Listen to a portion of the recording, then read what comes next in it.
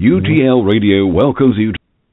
We had a little bit of a technical difficulty there, so we will just skip that intro and we'll get right into it. Thank you for joining me for this edition of Live Legal and Business Q&A. I'm Peter Lamont. For those of you who were regular listeners, you'll know that we took a little bit of a hiatus, and we're back. We've been back for 2 weeks now with the Week in Review, the Monday show with my co-host Bob Hughes. I thank you for your patience and your understanding as we have been trying to build up some new programming. We're working on redoing the website. We have a lot of exciting things happening. We've brought in some new sponsors. We're going to be, by the end of the day today, launching a new page on the site, utlradio.com, that is going to allow you to ask your questions directly through the website. You can record it on like a voice voice message, voicemail, and we will be able to get it, listen to it, and we can play your question live on the air instead of having to call in the way that we've been doing it to date. To date on live business and legal Q&A, what we've been doing is essentially gathering up all of the questions that have come in through the week, either through email or through social media, or through people that have called the office and they've had a question that they would like to have answered on the air. But now with this new page that we're putting together, which I'm excited about, you're going to be able to click a button, record your message, and we're going to be able to play it live on air. And then, as always, everybody that is featured, if your question is featured on air, you get a free UTL Radio mug that's sent out to you. So we're excited about some of the new changes. Again, thanks for sticking around and for listening to this podcast and checking us out over on YouTube. So what we've been doing new since we've come back is that all of the live podcasts are also simultaneously being broadcast live over on our YouTube channel. So you can check that out, and you can answer or ask questions directly through the podcast site, through UTL Radio, or through the chat, the group chat that's available on the YouTube channel. So those things are available to you. And if you do want to call in during this show, I'm going to give you the call-in number. It's 347-855-8831. Call in. You'll be placed in the switchboard in the queue, and we will try to get to your question. All right, so before I start off, I want to thank the sponsor for today's show, which is Audible. And for those of you who don't know about Audible, and I'm surprised if you don't, it's a very good site for listening to audiobook content. I use it myself because you're busy and you might be driving in the car. You don't have a lot of time to sit and read a book. So I find myself using Audible a lot. And they're giving us a special offer. Everyone who listens to UTL Radio, if you go to audibletrial.com/UTL Radio, you get a free download, a free audiobook. And if you have been following the YouTube channel, you'll know about a week ago I put a video up with a book review of It's Your Ship by Captain Michael Abrashoff. And that book is available on Audible. So if you are interested in Captain Abrashoff or his leadership management book, It's Your Ship, you can download it for free. It's audibletrial.com/UTL Radio. And one other thing I'd like to say, because we are going to be bringing in some additional sponsors to our programming, nobody that is going to be sponsoring the show or through any affiliate program is a service or product that we are just advertising simply for our own benefit. The products or services that we allow on the show are products and services that we actually use, that I use on a daily basis, that I feel strongly about, because the whole point of this podcast is to give you answers to legal and business questions that you might have to pay for, right? If you have a legal question, you have to call a lawyer, and typically you have to pay for him to answer that. Or if you have a business question, well, you might not have to pay for the question. You pay because a lot of times you don't have somebody to bounce something off of, and you make mistakes, and you essentially recreate the wheel. And by doing so, it costs you time and money. So the point of the podcast is to really kind of give out some of that information and answer these questions so that you don't make the same mistakes and that you are aware of your legal rights or strategies for business, whatever it might be. And that's how we're approaching our sponsors as well. If we don't believe in the product, if we don't use the product, if I don't personally use it, I'm not going to be promoting or advertising that service. I know that there's a lot of people out there that think, podcasters will just take any sponsorship because there's money involved. First of all, there's not a lot of money involved in some of the sponsorships, especially when you are selective in who you're advertising. I would rather give you guys some insight into some of the companies that we use, some of the people that we partner with. So I just wanted to throw that out there to you because this is not about promoting companies for the sake of promoting them or for any sort of monetary gain. It's because I use them and believe in them. So Audible is one of those companies that I believe in. I find it efficient and easy to try to digest as much content as possible, which is for me important because it helps me to keep growing and learning. All right, so now that that's out of the way, I want to start by giving you a summary of the two questions. We're going to go through two questions today. That will hopefully keep the podcast a little bit on the shorter side, and it might even allow us to do more than one of these legal Q&A sessions a week. So we're going to answer two questions. The legal question that we're going to answer today deals with a landlord who wants to evict a tenant who does not have a signed lease. And the second question, the business question, is going to deal with how to deal with stress in a small business as an entrepreneur. So we're going to look at both of those questions, and I'll give you my thoughts on both of those. If you have questions or you want to join in this conversation, again, you can call in the live show 347-855-8831 or go over to the YouTube channel. We're streaming live. Go into the group chat, post your message, and we'll be able to answer your questions. All right, so let's start with the first one. And so this question comes from John, and John is from New York. I have a tenant who is currently in a verbal month-to-month rental agreement, and I need to move back into my home. The tenant has agreed to move out, but I want to make sure that this is done properly. What form letter should I use? How do I do this? What is the general procedure for evicting or essentially getting somebody out of a tenancy when they don't have a signed agreement? So I'm going to approach the question this way. Let's look at the general rule. How do you, if you're a landlord, get somebody out of a rental property that you own when you don't have a signed lease? And some of you might say, well, who wouldn't have a signed lease if you're a landlord? You'd be surprised. I think that probably greater than 50% of all rental property owners might start off with a lease agreement when you're a new tenant and you sign up. But then after that lease expires, if that tenant continues to reside at the premises, most people, and I don't, it's not a good practice, I don't advocate it, but most landlords, they just don't bother to give you a new lease. So what happens?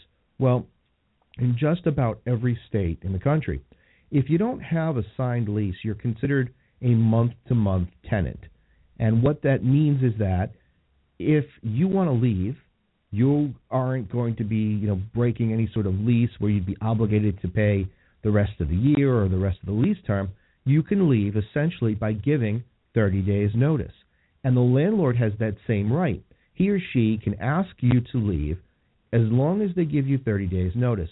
And of course, it's like a business, right? When you're a landowner, when you're a landlord, it follows some of the same tenets and basic principles that businesses do, especially when you compare it to perhaps laying off an employee or firing someone on your staff or whatever it might be. You can't discriminate, or hiring as well. When you hire somebody or decide not to hire somebody, you can't take action as an employer for any discriminatory reason. You can't fire somebody because of a discriminatory reason, and you can't not hire somebody. And it's the same thing. It holds true for a landowner, too. You can't evict somebody simply because you don't like their race or their nationality or a disability that they might have. That's not a good reason. That's a discriminatory reason, and that's not good. But as long as it is a non-discriminatory reason, then you are free to evict a tenant. Now, in the case of somebody that doesn't have a lease, you're a month-to-month tenant. So to answer this gentleman's question, what would you do or what should you do? The best thing to do is to send the tenant a notice, a written notice. I would suggest to you that if you're going to do it by yourself without an attorney, that you send it certified mail. And the letter should essentially say that, as you know, you're a month-to-month tenant at the premises, and as of this date, the tenancy will come to an end. And I would provide as much notice as possible. So I don't know if this is something that you're looking to do within a week, a month, a year, however it might be, but you need 30 days notice. And the more notice you give to a tenant, the easier the transition will be. A, it'll be easier for you to make sure that the tenant complies with your request. And B, it'll be easier for the tenant to make arrangements to get out. Sometimes, it's tough as a tenant to hear that the landlord is going to be terminating your month-to-month lease, and you've got 30 days to find a new place to live. It's tough because sometimes people don't have the financial ability to lay out a new security deposit. Maybe they don't have the money for movers. And just as a common courtesy, if you need to have somebody move out and they're a month-to-month tenant, try to give them at least 60 days notice. It just seems to be what would be most fair. But the law says 30 days notice. So if you give somebody 30 days notice and ask them to leave, you're certainly able to do that. So I'd send that letter out, certified mail, return receipt requested, so you get that green card back in the mail. And then you just have to follow through. I would remind, if you're going to send a notice 60 days out, I'd send another reminder notice 30 days out, and just reminding them that their tenancy will come to an end. Now, what this gentleman does not ask is what happens if they don't leave, and that is a separate discussion because that's going to involve filing a court document, a complaint, and trying to evict them through legal process. When you just are terminating a month-to-month tenancy, it is as simple as writing a letter, letting them know, giving them 30 days notice, and then obviously returning their security deposit. Security deposit also is an issue I'm just going to touch on briefly because it's not asked here, but with most states, I'll give you an example. New Jersey has a very strict security deposit law. Most states have a law in place about what you must do as a landlord with the security deposit. So, for example, in New Jersey, you've got to put it into an interest-bearing checking account or savings account, and you've got to be able at the beginning of the tenancy to provide to the tenant information about where their money is, what bank, the account information, so that they have proof that their money is deposited and it's on hold. Now, New Jersey courts frown upon a landlord holding back security deposit money to remedy repairs that they might deem necessary after the tenant leaves. Oftentimes, you'll see a landlord go into a property and find some damage, and before they return the security deposit, they take out $500 or $600 in order to make the repairs. And then the tenant actually turns around and sues them for violating New Jersey's security deposit law, and it becomes a big mess. So before you decide as a landlord to withhold security deposit monies, contact an attorney. Just run it by them, see what the attorney says. It'll be well worth your time because being sued by a tenant over a violation of the security deposit law is going to cost you so much more in the long run. And even if you end up getting sued and you just decide to turn the money over to them, you might still have to pay court costs and attorney's fees. So best course of action is before you decide to withhold that security deposit money, just contact a lawyer, run it by them, see what they say. But to answer John's question and or to summarize, you have a right to ask this person to leave. Just give them a 30 days notice and put it in writing. So thank you for your question, and we have your information, and we'll be sending you out your free UTL Radio mug. Now, I also want to mention something about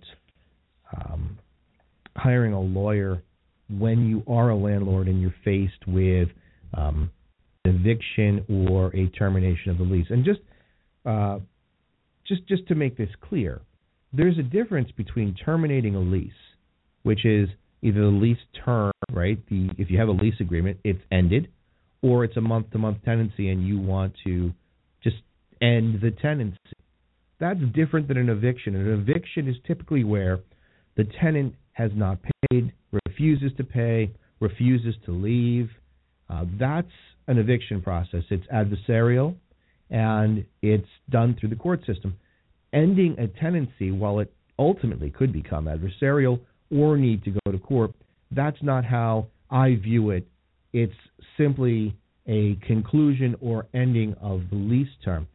But a lot of times, and I don't know if this will enhance my answer to John's question, but a lot of times landlords will ask, or property owners will ask, when do I need to hire a lawyer? Look, let's face it, nobody likes to hire a lawyer. I completely get that. And that's why I try to give away as much information as possible, because there are a lot of things that you can do on your own where you don't need a lawyer.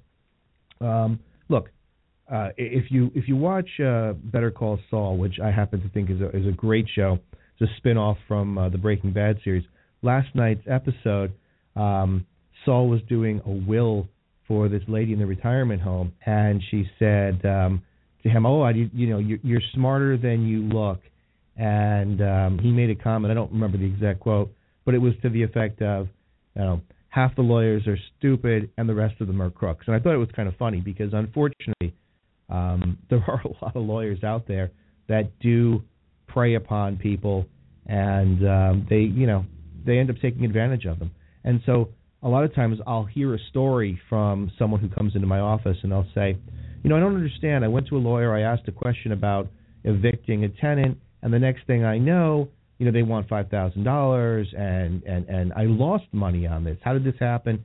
And then it dawns upon them that some of this stuff they could have done on their own. So while I don't advocate never using a lawyer, obviously I would be out of business, I think there are times when you can make a determination as to whether or not you can handle something on your own. So with landlord issues, you need to hire a lawyer when you have a tenant who refuses to leave, when you have a tenant who refuses to pay you rent. Now, you can certainly file your own proceeding to collect the rent or to have them evicted, but most states, including New Jersey and New York, they have very strong tenant protection laws. So even if your tenant owed you 3 or 4 months of rent and you file a complaint and you're moving to evict them, in New Jersey, at the very least, they could show up that day with a check and say, here's what I owe you, please let me stay, and the judge is going to allow that. So that's something that you need to have an attorney for. Obviously, if there's any suspected illegal activity at your premises, drugs, trafficking of any type, any sort of weapons, that's something that you would want to engage the services of a lawyer for as well. Or any sort of defamation.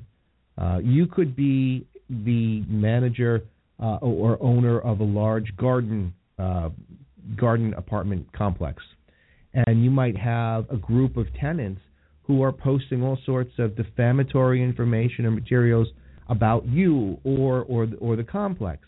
That's something that's actionable. So you'd want to engage an attorney for something like that. But and the other thing that I think is critical is if you are not going to use a stock lease agreement, the kind that you can get at an office supply store, you really should have an attorney help you at least review the lease that you write yourself. Most standard stock leases, they're okay. I mean, they could really be beefed up to protect you, but if you don't want to incur that cost of having a lawyer sort of customize that for you, that's fine. Use the stock form. just be aware of what the provisions are. If you're going to write your own lease, that's when I think you need to really bring somebody in just to help you, because you'd be surprised at how many landlords give you a lease and have no idea what any of it means. And if you ask them, what does this paragraph mean? They don't know. So, be careful with that. Those are times I think you really need to have a lawyer. But something like ending a tenancy, if it's a friendly scenario like what we have in today's question, you just send a letter and that's that. All right. So the next question is from Kevin, and he has a question about dealing with small business stress. So he says that he just recently opened a business. He's been in business for about 6 months, and he is working harder and longer than he ever did when he worked for somebody else. He also says that his family and apparently his wife are unhappy with the long hours and the constant stress and changes that he has noticed in his personality. And he wants to know how he can be better at managing his own stress and being a better entrepreneur. So, all right, this is a tough question, and this is a question that is something that I think every entrepreneur faces. This is a scenario that we all face when you own your own business. Particularly, I found that a lot of either my male friends or male business owners, one of their most frequent questions, concerns, complaints deals with how their spouse is handling the business. And I get this a lot. So if you are a male business owner and you're married, let me know if this sounds familiar. So you go home and you start talking about the day or people that haven't paid you or accounts that aren't working out, and your spouse, your significant other, says that they don't want to hear it. And you get angry and you think, well, why don't you want to hear it? I mean, I don't understand. Or that will say things like, oh, this was such a bad idea for you to start your own business, or a bad idea for you to go out on your own. You should have just stayed as an employee. And you get angry and you say to yourself, well, why are you saying that? And you justify that by arguing, well, if I didn't work for myself, we wouldn't have this, we wouldn't have that. Does that sound familiar? Because I know that a lot of the entrepreneurs that I've spoken to, that is a recurring complaint, a recurring theme. Oh, my family doesn't appreciate me. Oh, my wife doesn't appreciate me. And you know what? You have to sort of separate the new you from the old you, what your family was used to dealing with. And what do I mean by that? Being a business owner changes you, okay? You could argue with me, but the fact is it does. Sometimes it changes you for the better. Other times it changes you for the worse. You are now, the commander, the captain of the ship, and you're faced with a tremendous amount of stress on a daily basis, regardless of what size company you have and regardless of how many people you have working for you. You're the decision maker, and what you do impacts your business and thereby impacts your family. And so while you are dealing with these stresses that, perhaps your significant other, your spouse, cannot understand because they're not dealing with it on a daily basis, it produces too much stress for them to hear about the things you want to talk about. And it's really hard. It's hard to accept. But I think that if you look at how you were before, how were you when you were an employee and you came home from work? Were you happy to be home? Did you greet your family with hugs? Were you warm? Were you more patient? And how are you now as a business owner? Do you have as much patience? Are you slightly more arrogant? And why would I say that? Because as a business owner, sometimes you have to become slightly arrogant.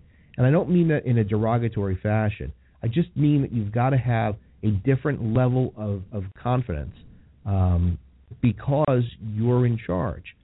So you've got to look at that. Have you changed? And what can you do to sort of get back to the old you while still maintaining your focus on your business? So I think that's an important thing to understand when we're talking about being married and your family trying to cope with new business that you've started. The other thing that I think you need to focus on is what's the real problem. You have to identify what is the real problem.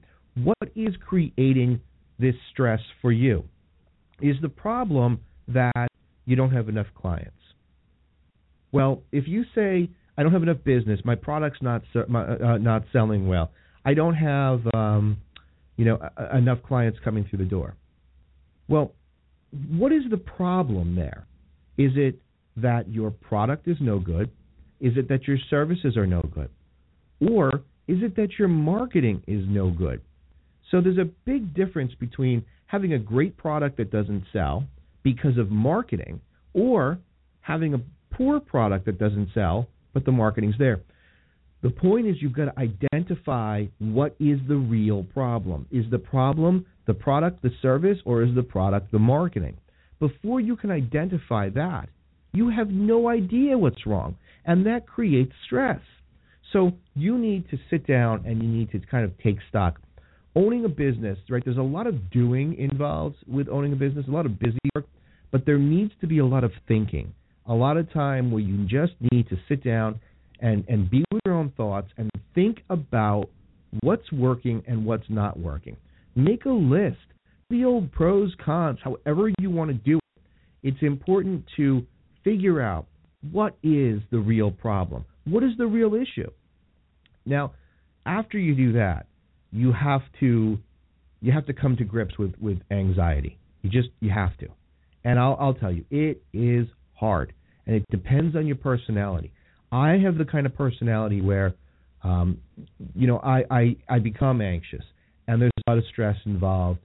Some of it I create in my head, and I think that stems from being a lawyer, where I'm trying to think 2 or 3 steps ahead to figure out what could happen, because that's how I approach my practice with my clients. If we do this, what is the outcome for you?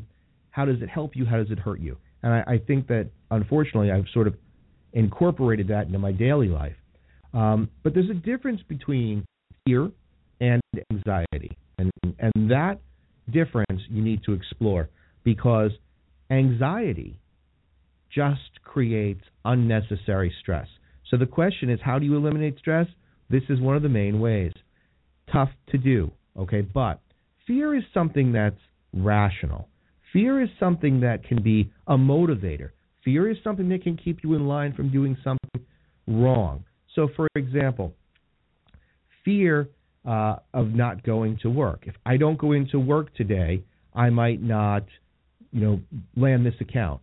I might not make any money. That's a legitimate fear, right? Anxiety is different. Anxiety is based primarily off of things that could happen, that might happen, that may never happen.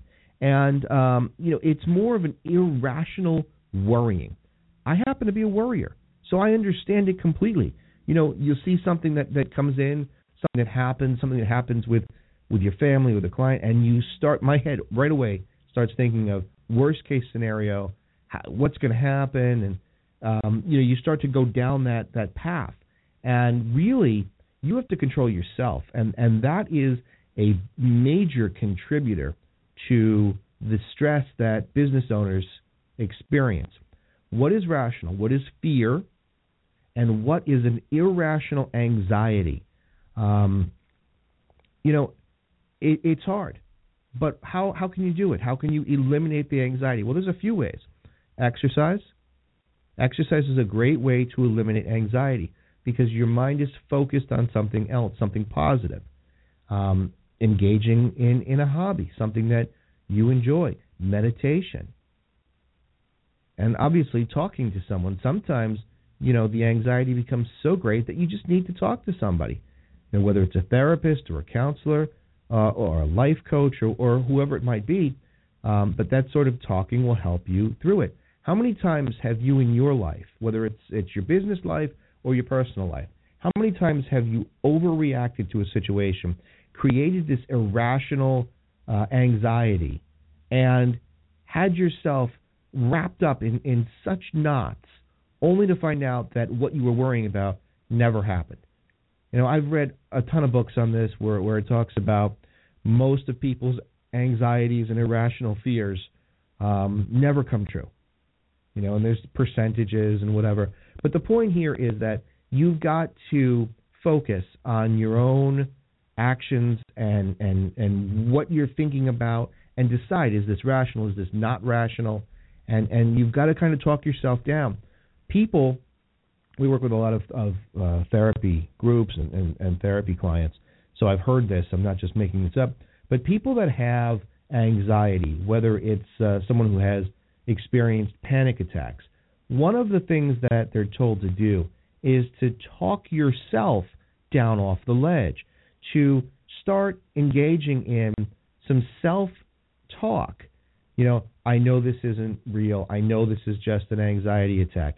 I know that, I can control my own thoughts and my own reactions, and that sort of self-talk. Well, the same can hold true for dealing with anxiety in business. When you get that panic, that surge of adrenaline, where your heart is in your throat, you've got to talk yourself down off the ledge. Only you can do it, right? You could go home and your wife could tell you, or your husband could tell you, everything's fine, everything's fine. A colleague, a coworker, everything's fine.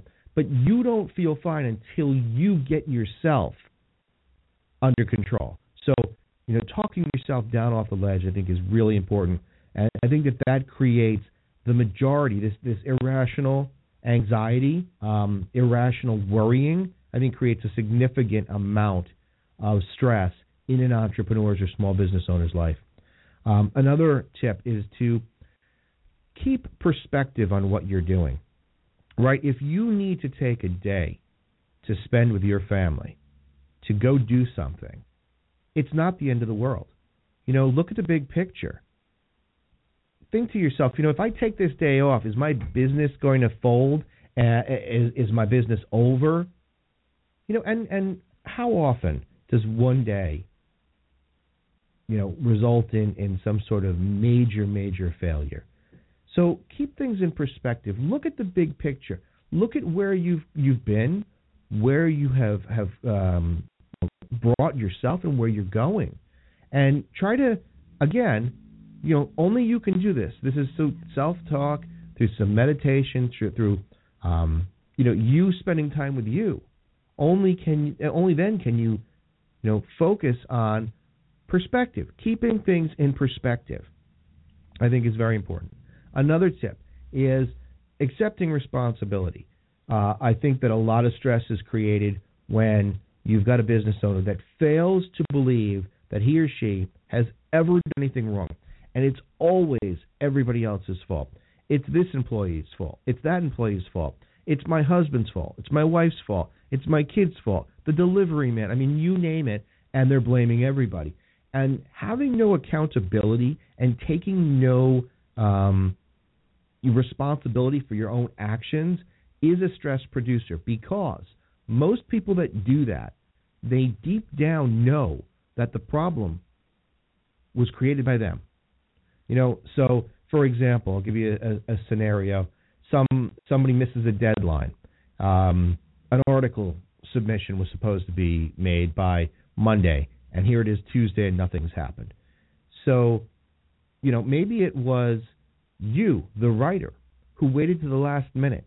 And at the last minute, you gave it to your staff, and there were all sorts of other things, and it didn't get in on time. You want to blame the staff.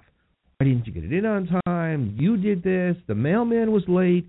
The delivery guy didn't bring it, whatever it might be. We're out of stamps. You name it, right? There's an excuse. But go back and take responsibility. But what is the real issue? Well, the real issue is you waited to the last minute to write the article.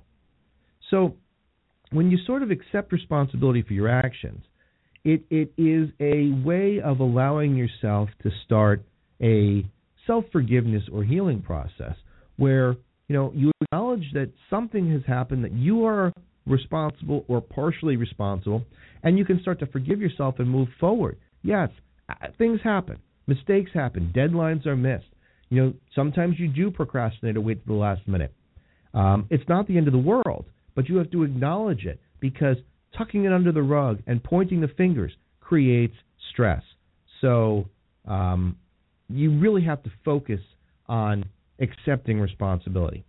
And the last thing that I think is a good tip to help you reduce stress is to stay focused on positivity. And this sounds like a bunch of nonsense, right? You could go out and read Norman Vincent Peale's books, or see any of the self-help stuff in the bookstore, and it's this pumping you up, positivity, the power of positive thinking. There is some truth to it. Okay, now I'm not talking about the guys that go out and wake up and they stand in the mirror and say, I'm great, I love myself, today is going to be a great day. I'm not talking about that. I'm not talking about somebody who, had this person that worked for me at one point, and you'd come in to work during the day, and it was never genuine, but she'd always say, today is going to be a great day. It's going to be a great day. Now, meanwhile, it was a bunch of crap, and like when you looked at the person's face, you knew that they didn't mean it, but they were just saying it. So saying things that are positive in nature doesn't help you. And for those of you who might have ever listened or followed any of the Tony Robbins training seminars, one of the things that he mentions in his training is, the idea of positive thinking alone is not good enough, because to look at a garden full of weeds and to tell yourself in a positive fashion that you have no weeds in your garden, that's stupid, and that's never going to help you. But if you can say, look, there are weeds in my garden, but I'm going to fix it, that element of positivity can make you empowered. It can give you the ability to reduce stress, to take action, and to move forward. So staying positive is, I think, a good tip. Focus on not the negative, because I think that physiologically and our own brain patterns, when you focus on the negative, that is what you become. When you focus on the positive, when you focus on problems being challenges versus problems, I think that it helps your brain. Now, I don't understand the neuroscience behind it, but I've read enough to understand that when you focus on positivity, or you focus on solutions to challenges, when you look at a quote-unquote problem as a hurdle or challenge that you need to find a way to overcome, your brain searches for better answers. When you ask your brain good questions, your brain gives you better answers. The questions that we ask ourselves, like, why is this happening to me? What do you think your brain is going to do? It's going to say, because you're stupid, because you have bad luck, because, in third grade you were mean to the little Jimmy. That's what your brain's going to do. It's going to come up with all these irrational ways to answer the question, because that's what you've put into your brain computer. You've entered in this question, and now it's going to sort for some way to answer the question. Might not be the real answer.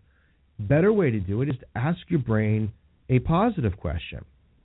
How can I make this better? How can I fix this? What can I do to overcome this obstacle? And I don't really care whether you call it a problem or a challenge. There's a lot of people that say, oh, it's never a problem, it's always a challenge.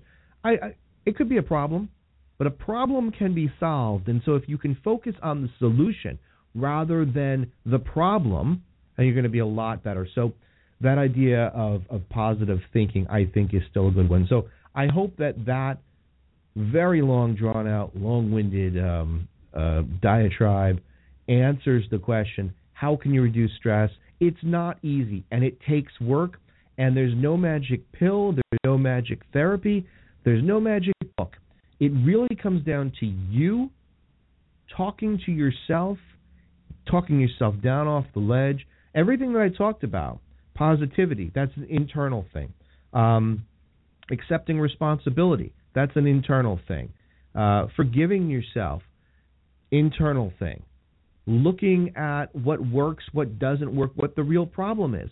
Again, you're internalizing. You have to go into yourself and say, what am I doing right? What am I doing wrong? What is the real problem?